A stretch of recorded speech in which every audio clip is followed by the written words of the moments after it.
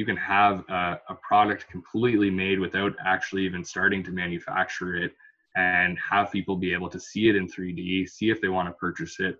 And then as a startup, you can get that feedback before you even go to the manufacturing stage. I believe that we all have the ability to help shape the future of humanity. And yes, we have great challenges that we face as humans on Earth, but all around us, there are amazing innovators solving the world's toughest problems every single day. This is a show for people who want to be a part of that. On Purpose Innovates, I'm leading a new conversation that brings the meaning of our innovation into focus. I invite the world's leading innovators to articulate the broader purpose of their work, encouraging everyone to consider how our own pursuits might contribute to the creation of a greater future. To join me in this exploration, please follow the podcast on Spotify, Apple Music, or YouTube, and share it with your friends. Spread the insights from these amazing innovators.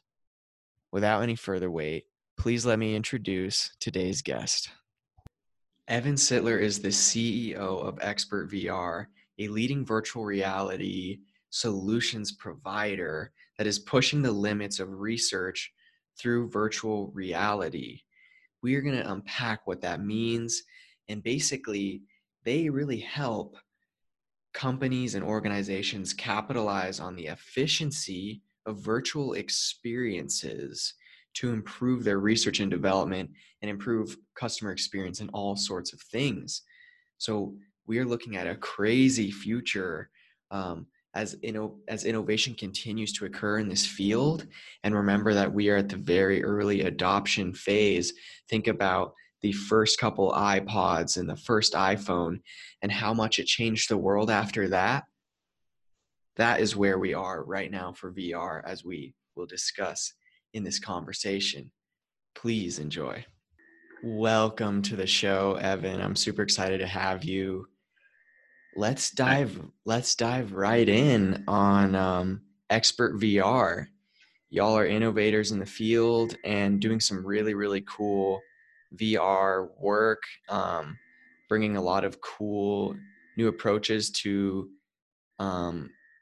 research and companies who want to take advantage of VR. So let me just ask you, what would you say is the overarching purpose of what you do at Expert VR? Yeah, it's definitely something that we've thought. Well, first of all, thanks for having me on the show. But yeah, it's something that we've thought about a lot. We've been running Expert VR and in the VR field for 4 years now. And kind of what we settled on a couple of years ago was allowing people to experience data and bringing VR to the masses are our two main purposes of Expert VR. So like the first part of it, giving people the power to experience data, that really just came from, first of all, seeing how there isn't too much data collection today in virtual reality and to like actually understand the experiences that people are going through. But then secondly and mainly, just seeing how data is collected on like social media sites and Google and different places, and it's not really shared with the users on those platforms, and it's not really understood by those people. So basically, by building the tools that we build, we can visualize data so that anybody can really understand the data that's being tracked inside of virtual reality. And we hope that this will allow, as the XR and VR industry expands into the future, these tools will enable companies to actually show what they're doing with data instead of keeping it all secret from their consumers, and show where that data is going as well.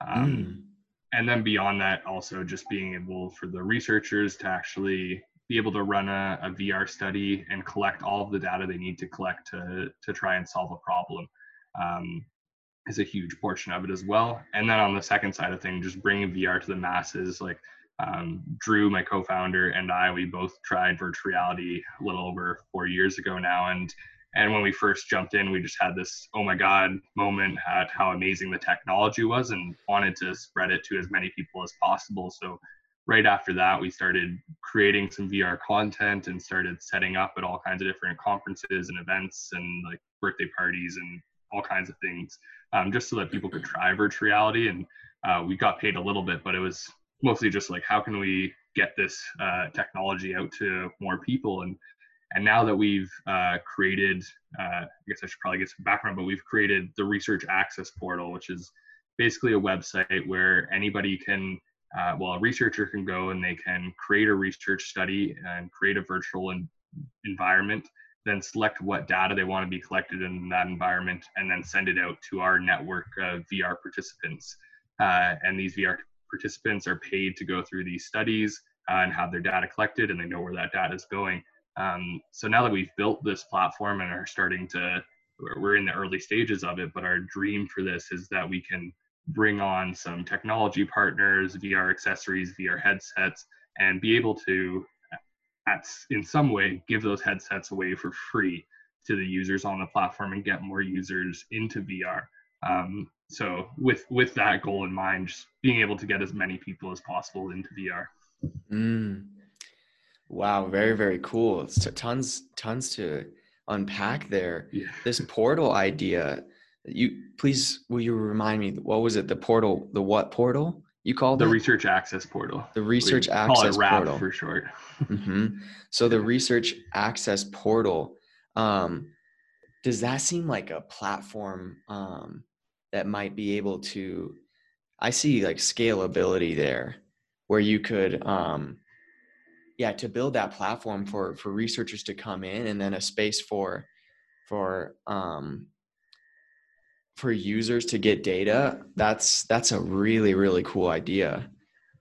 Yeah, like the way we're looking at it, like right now, we started off really small. We're kind of focusing on consumer behavior research because they already collect data and they need this type of data to do their work. And it's kind of easy for us to template the environments. So that's where we're starting. But we see the tools that we're building out being able to be used in so many other industries. We're already starting to work with the training industry a little bit and seeing how the same data tracking tools that we build for consumer behavior, like eye tracking and interaction tracking, can then apply to training. So you can understand where trainees are looking and making sure they're looking at the right places for identifying safety issues, or making sure that they're doing everything ergonomically.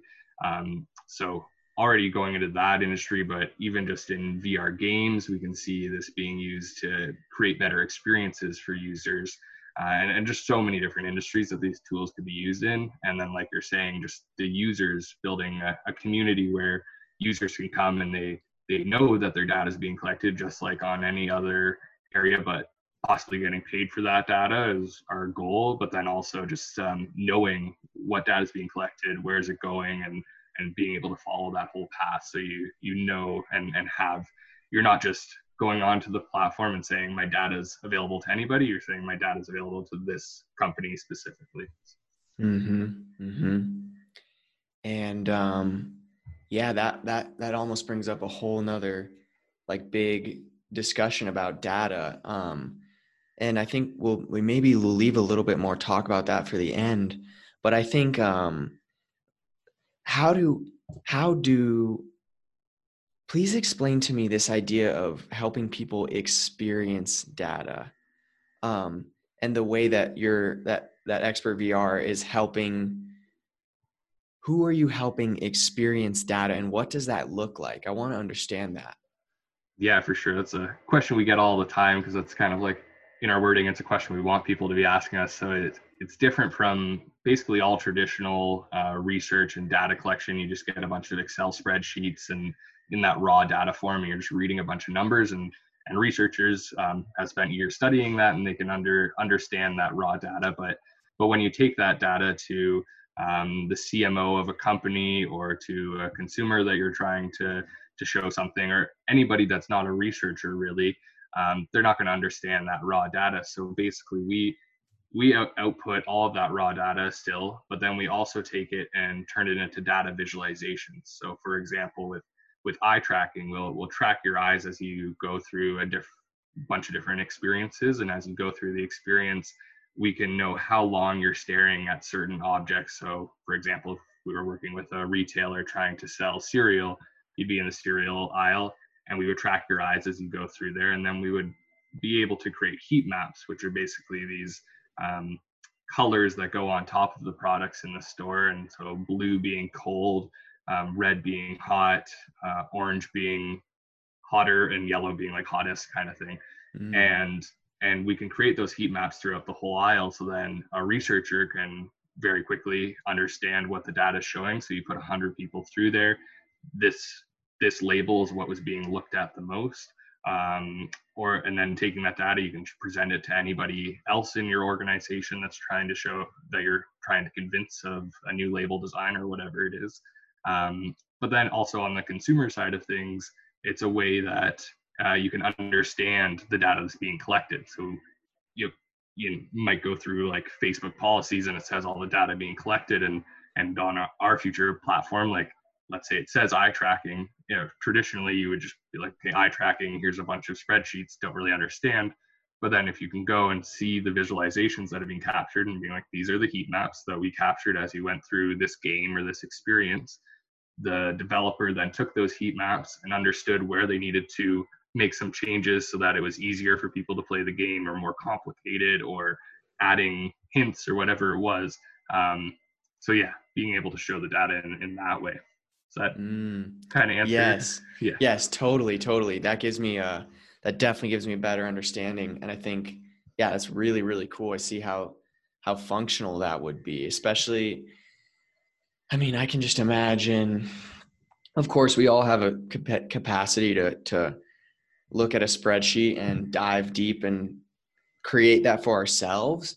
But then there's so much, I think, for creative people or certain teams, anyone super time oriented, just to experience that really quickly, like you said, with like a CMO or a CEO, let's just get that data super quick and see what's happening instead of staring at a spreadsheet. So, I mean, yes, we can always look at a spreadsheet, and that's, some people are maybe more skilled at that, maybe quicker than others, but I love that idea of creating a more visual experience. And I think maybe the platform itself even lends itself to more easily create those, where I'm guessing, and you can answer this for me, that because you're using the VR, it makes the creation of a visual representation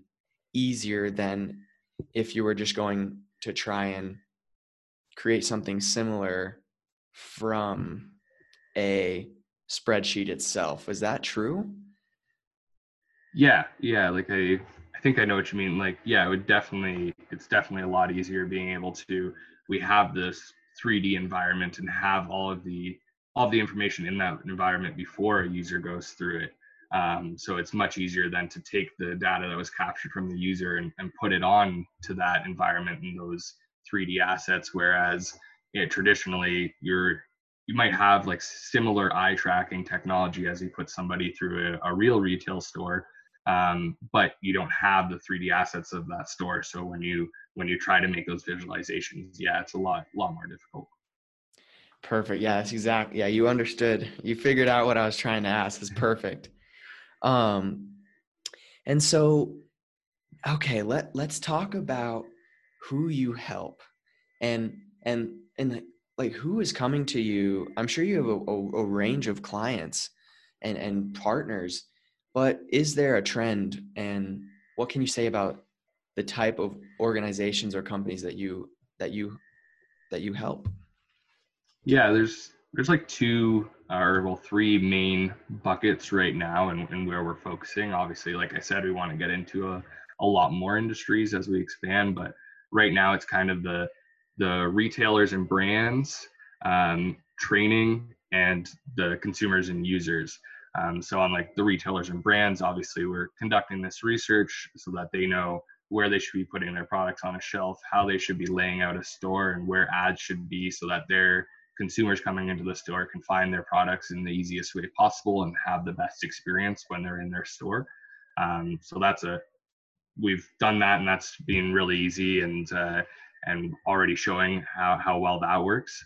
Then over the past couple of months, we've been doing a lot more in the training space. We've done some in the past, but focusing a lot more on it over the past couple of months. And for example, right now we're just finishing up building a crime scene investigation course. And so you go into VR and there's a crime scene, and every time you go into the crime scene, the crime is different, all the clues are different and completely randomized, so you can go through it as many times as you want. And then once you've gone through it a bunch of times, at the end of the semester at the college that we're working with, there's an exam and you go through there. And but basically we're building this training side of things so that students can learn a lot more easily. Because when we first thought of this, it obviously came up because of COVID and needing to come up with new ways to do remote learning. And we're like, okay, this is awesome because of to help with COVID, that we can have this crime scene investigation or whatever the other courses that we're building as well. But looking into it more, we're like, well, even before COVID, this wasn't something that was possible. You would have to go on a ride along with a police officer, and there would have to be a crime that you'd have to stumble upon, and then you would investigate it. You get to investigate it once, kind of thing. Now this is something that is almost the exact same experience as if that happened in the real world, but you can do it repeatedly. And so as a police officer, learning how to investigate a crime scene, you can become a lot more proficient at it a lot faster. But really any skill that requires any hands-on work, now you can experience that in virtual reality. And then on top of that, applying the data tools that we've built helps a lot as well. So like with going back to the eye tracking, we can look at somebody's pupil size. And by looking at pupil size, you can calculate if somebody's stressed or if they're confident or not inside of a simulation. And that allows to, sorry, I drink some water. Me too. With the pupil dilation and seeing if somebody's stressed or confident or their emotions, basically, then a trainer can see, is this person ready to go into the field and start working? What areas do we need to train more? Which areas do they understand and we don't have to train anymore? And it really just speeds up and focuses the training process for each individual student going through a training simulation. And then lastly, that user group, which includes the students in the training area, but then also like we want to, right now we're doing basically traditional consumer behavior research and lots of traditional research, but visualizing it in a new way. But we want to continue to grow and move beyond that. So we picture a future where by having your data collected on our platform and being able to understand your likes and dislikes and how you act inside of stores, we can then create custom experiences for you. So like the example that I've talked about a couple times to some people is like, what if you're a big LeBron fan and love to play basketball? You're going to get new basketball shoes at Foot Locker. Instead of going to Foot Locker, you put on a VR headset. Now you're in a Foot Locker basketball court with LeBron as an avatar. You get to try out some shoes with him, see how they look, and I don't know, Drake's rapping in the background. Like there's really, the imagination's unlimited here. So like those types of unique experiences could be very possible. And we think at least it starts with that proper data collection and being able to give you, the user, the opportunity to share the data with the companies that you want to get those custom experiences from. Wow, very, very cool. And so, and this data, like, what kind of pain points do you feel you can offer companies, and what sort of pain points are you solving, and how can you maybe you could give me an example of the type of problem that this VR is now being able to solve, that maybe was well, you described obviously like having a crime scene, for example, for students, like we can replicate that. like so many times at really efficient for cost and all that. So what else can you speak about in terms of the problem you solve and the problems you can solve that are unique to VR? Because it's going to help me and the audience understand where is VR coming into our world and what problems it's solving. Yeah, great question. I guess like first of all, to go back to the consumer behavior side of things, like this is an area that we kind of started to get into 2 years ago and learned about how it was done and didn't really know much about it. And I know most of the rest of the world doesn't either. And basically, like in traditional consumer behavior research, a retailer will basically buy a warehouse and build a replica of one of their stores, or they'll close one of their stores down for like a week. And then they'll have a bunch of consumers go through there, and every time a consumer goes through, they have to reset up the store, replace all the products, maybe rearrange where the shelves are.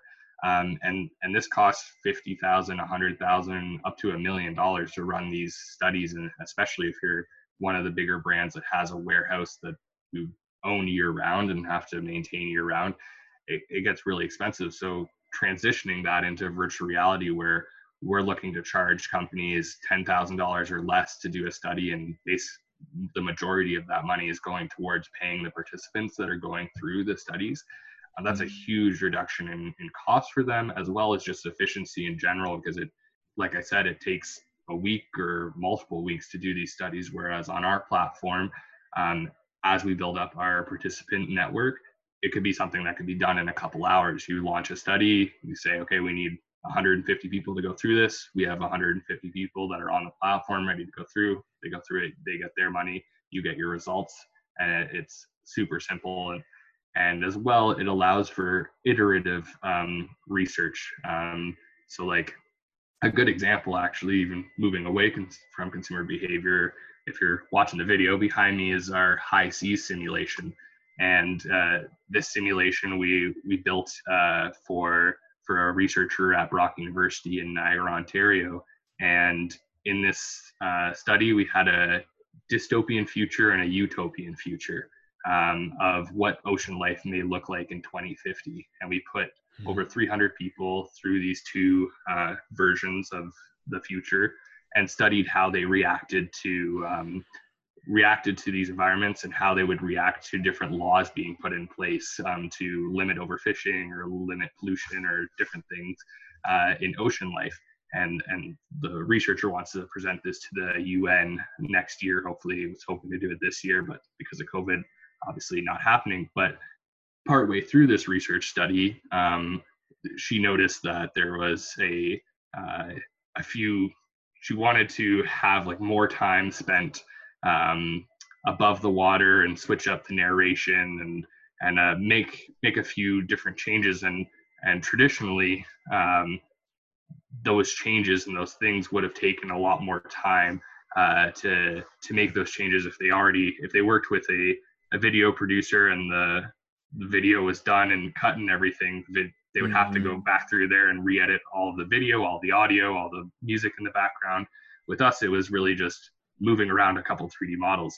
And that's a very small scale thing. But when you're trying to make those iterative changes as you're doing research, it helps a lot to be able to do that in VR. And especially with the platform we're building out, we're hoping that researchers will be able to make those changes themselves. So as they put, and in consumer behavior, they already can. And basically, yeah, they go through and they're like, they might have been researching one shelf layout or two shelf layouts, but then they notice halfway through the research, well, this third shelf layout might be interesting. It seems like, I don't know, they're looking at these products more. Click of a button, now they can test that as well. So it really expands the research and allows you to be a lot more efficient there. Sorry, that was kind of a long-winded answer. But. Oh, no, that's awesome. Yeah, I mean, I get it. It's like, it's so, I mean, to start, it's because it's virtual, we have so much efficiency to access. I mean, we move a shelf with a click of a button, and we change the ocean. We change the color of the ocean, and the fish are, we can, I see now when we can create, yeah, it's like we can test how people interact with an environment and the environment is virtual. And I'm saying obvious things here, but it's how I'm working through this. Yeah. And it's like, yeah, obviously we're having someone interact with a virtual environment, and we can change that environment so efficiently, and accurate um, we get accurate understandings of how they interact with the place, that project onto the real world where things are far less efficient to change. So that makes so much sense to me. I mean, we access what VR does is gives us the efficiency to learn about the world um, in an environment that doesn't have the constraints that the real world does. So that is super, super interesting. Yeah, I Um, guess another just really quick example, and I'll have to send you a link for any of your listeners just to make sure I got the right name. But pretty sure it's Bell Helicopters. We didn't do any work with them, but they said, I believe it was like 7 years or so to go from concept of a new helicopter to actually releasing that helicopter to their clients. And with VR, they broke it down to like, I think it was under a year, maybe even under like Excuse five me. months. Bless you. That they were able to go from concept of a helicopter to like full design, because they were able to create it in 3D and then actually walk around the helicopter in life size in virtual reality with their colleagues and make edits on the fly. So yeah, sped up that process by like at least 7 times, but I think it was more than that. I'll send you the article though. I'll find it. But Awesome. Yeah, that'd be great. We can put that in the show notes.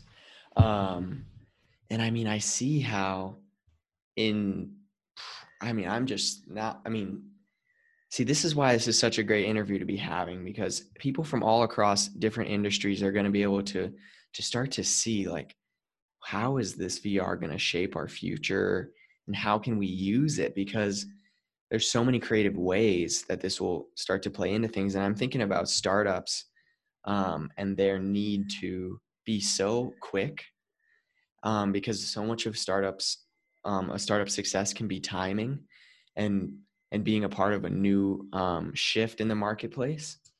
And I know that, like you said, with those helicopters, reducing the research and development period and then reducing the amount of time it takes to produce your product, that's super advantageous. exactly. And Yeah. like even with startups on like a smaller scale, like obviously the helicopter is like huge, there's a lot of startups on that scale, but like companies even just building basic products, being able to 3D model that product and see what it's going to look like when it's fully finished, and see that in virtual reality or augmented reality, and see what the label is going to look like once it's actually on the product is huge. And then those 3D assets you're able to use in so many other ways. Like Shopify now allows you to have 3D models instead of pictures, side pictures on their website. So you can have a product completely made without actually even starting to manufacture it, and have people be able to see it in 3D, see if they want to purchase it. And then as a startup, you can get that feedback before you even go to the manufacturing stage. Um, Yeah. Okay. So this is now I wish my brother was here, because he's a designer, and I so I want to know, there's things like people use Rhino and AutoCAD to build yeah, products, to build a product before they go and manufacture it. Um, can we, how do those softwares relate to what you do to build experiences? And is there some overlap there? oh, for sure. Yeah, like we use mostly Blender, like our 3D modeling software that we use, but we also use 3ds Max sometimes, which is made by the same people that make AutoCAD. Um, and yeah, most of those softwares, in like at least in the AutoCAD family, they have usually VR integration, at least now, so you can like step into it in VR. And then a lot of them have plugins so that you can take whatever you made in AutoCAD, for example, and really quickly port it over to Unreal Engine, which is like the same people that made Fortnite made Unreal Engine, and it's a game development platform. And one of the platforms we use to make a lot of our simulations. So yeah, you can really easily bring that over. And even just, I think it was last week, we're partnered with a headset manufacturer called Vario, and they're one of the highest end headsets in the world. And they just partnered with VRED, which is made by the same people as AutoCAD as well, but it's like specifically for cars.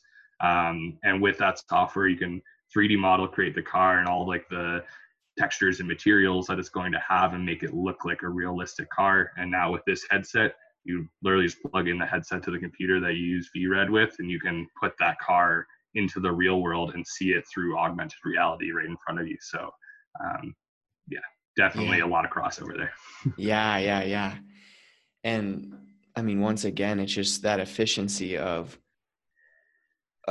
being able to run into those problems in the virtual space, run into any problems you might get in a design process in the virtual space where things are very efficient. Like we haven't built the machine that builds the machine yet, like in the case of cars. I mean, Yes. so that's really, really super interesting. And it's helping me start to see where this future of VR is coming.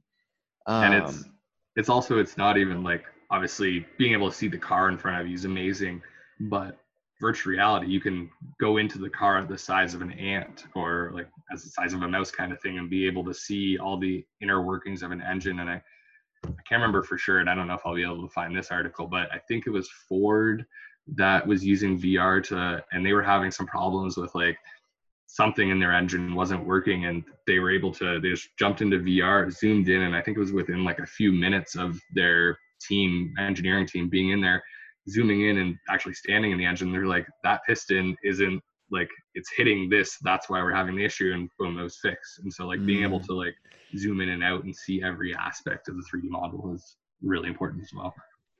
yeah, and I hadn't ever imagined, because the detail, and designers and architects and engineers, they know this, but not, I mean, other people don't. And like me, I'm reflecting on this, is the detail of our models for creating things is super, super high.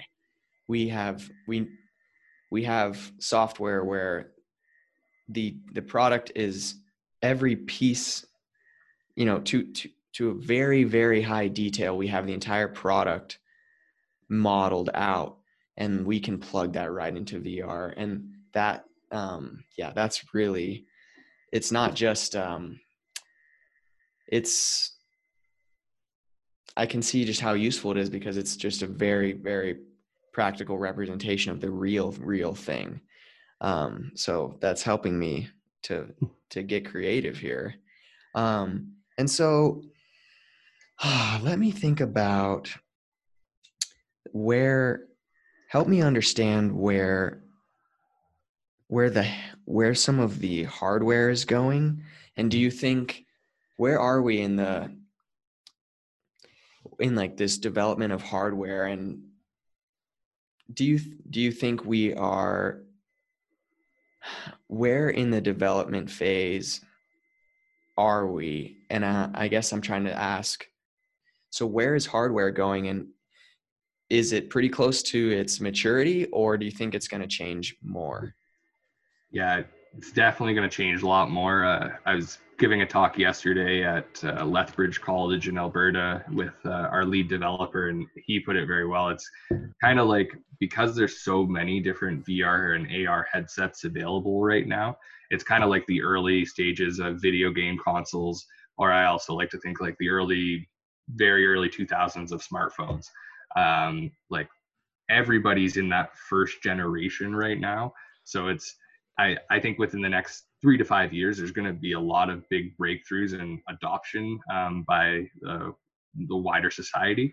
But really, when you think about that and you think of the iPhone 1 back in the early 2000s, and now almost 20 years later, like we're just at the start of their VR. So in 20 years, like it's going to be crazy where we're at. But yeah, within the next like 3 to 5 years, I think I don't know if we'll see a headset that combines virtual reality and augmented reality. So in case anybody doesn't know, like virtual reality is when you're immersed in a completely virtual world and you can't see anything of the outside world and you're interacting with that virtual world. And then augmented reality, or some people also say mixed reality, but we'll just keep that AR. But basically, it allows you to layer a 3D world on top of the real world. So you could put a 3D model of a bouncy ball onto a table, and then you could hit it, and it would roll along the table. When it gets to the edge, it would drop off and bounce. So it knows what the real world physics are and everything about the real world in that way. So like both of those headsets are coming out. I would say VR's getting to a good point. Like Facebook just released or just is about to release the Oculus Quest 2. So that's a completely standalone headset. You don't need a computer to hook up to it. You don't need anything other than the headset and the controllers it comes with. And you can do some pretty amazing VR experiences in there. Like the crime scene we're making, it was made for the Quest 1. So the Quest 2 is like leaps and bounds ahead of the Quest 1 and what they've been able to do in the past year. So a lot of past 2 years, I guess, but a lot of innovations in the VR space. AR is being a little bit slower, just because it's pretty hard to compact what they want to do with augmented reality into like a pair of glasses that you can wear around all day and have the battery life and have the computing power to do everything you want to do. But with that said, there's a lot of great examples out there right now, like the Microsoft HoloLens 2 is an amazing piece of hardware, and you can literally create these 3D models in front of you. Like you can play Minecraft on your table. You can open up an electrical panel out if you're working in manufacturing, for example, and be able to see notes about that and see 3D examples of what you need to do. And then you can call in a coworker and have them be able to see what you're looking at and see a live feed of them talking you through things. So all kinds of amazing examples there. But then even more excitingly, Facebook, when they announced the Oculus Quest 2 a couple weeks ago, they also announced that they are beginning testing of their AR glasses and going to release them or announce them next year. So basically they have these glasses right now that have some cameras and sensors on them, and a bunch of their employees are going to be wearing these for the next year and testing like how AR glasses work in the real world and what data needs to be captured, what battery life they need to have, how they need to be like durable to different weather and just daily use. So very interesting. And I would say right now we're kind of at the point where VR is like amazing if you want to buy it. Like I would say the Quest 2 is amazing, and there's a lot of other headsets as well. And then AR, I would say like in a year you're going to have that first iPhone probably, and Apple's probably is rumored to be releasing one in the next year as well. So going to be really cool. If you wait a couple more years, then it's going to be a lot better because all the first adopters will have gone through it, all gone through it. So yeah, that's what I would say. Like we're in that 3 to 5 year range where it's really going to change the world, and you're not going to be carrying a phone around anymore because everything you can do in the phone and more is going to be inside your glasses. You technically you won't even need screens anymore because you can have unlimited screens in front of you. You could have a TV in your living room that's just through your glasses, and everybody has that. So there's so many things that are going to change within the next couple of years because of that. Yeah. Wow. Those are all kinds of really cool, some cool imagery there. And I get that. It totally makes sense. We're at the beginning of that adoption. It's just like the iPhone way back, the iPod, the early, it's that standard, it's that standard adoption thing you learn in Business 101. It's like the early adopters, we're still there. And there's so much that will happen to hardware and software in the product as it goes up that early adoption into the later phases and eventually flips over to mainstream full adoption. That whole process allows for all kinds of innovation to occur. And that's really, really interesting. Yeah, like the main thing I keep looking at is when the first iPhone came out, just think of all the different apps and like things you could, like obviously games, but then just all the different apps for doing anything you wanted, from camera to I don't know, to cookbooks to whatever, like everything that like used to be you had to own a cookbook, had to own a camera, had to own this. It's now all inside the iPhone. Um, all of those things are going to be recreated. So no matter, like, I think it's so exciting because there's so many opportunities that come with the technology to be a developer, to be a company. You really just need, once it takes off, you're just going to have to build one of those apps, and it's going to, and there's just so many that need to be built. So it's really exciting. Yeah. Okay. So I'll ask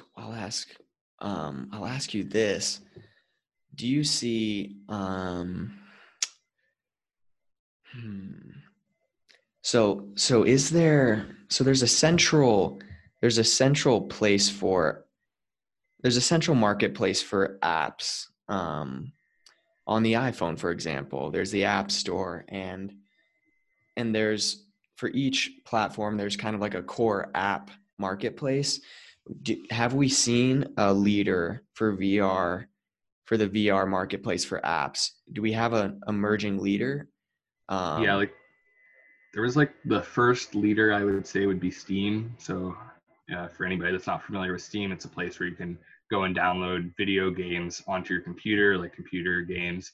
But they added like a lot of VR games, especially because all of the first headsets you needed to have a computer to run them. So that was kind of the first leader, and they still do have a lot of the games. Oculus, owned by Facebook, they've built out a really, I guess, a really good store in the way that it curates or create, yeah, all the apps on there, and making sure that they're good content and that there's no bugs and that people aren't going to get sick in these apps and people are going to enjoy the experiences they go through.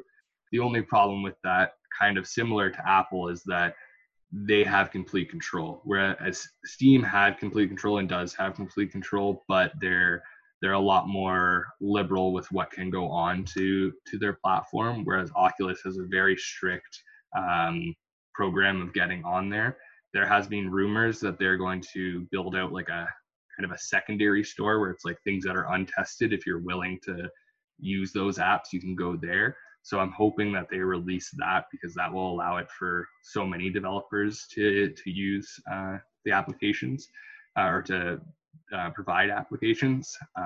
But yeah, it's definitely something that I think is still kind of up in the air of who's going to win that app market. Because if Oculus tries to hold on to it too much, I think that it's going to drive developers away and want to use other platforms, because they can't follow all those regulations and it's just too hard to get your app on there. So I would say Oculus and Steam are the two main ones, but there is still room for somebody else to kind of take over it. And there's another platform called SideQuest that is strictly for people that can't put their apps on Oculus. They use this like third party program to upload their apps, and then people can download them onto their headsets through that program.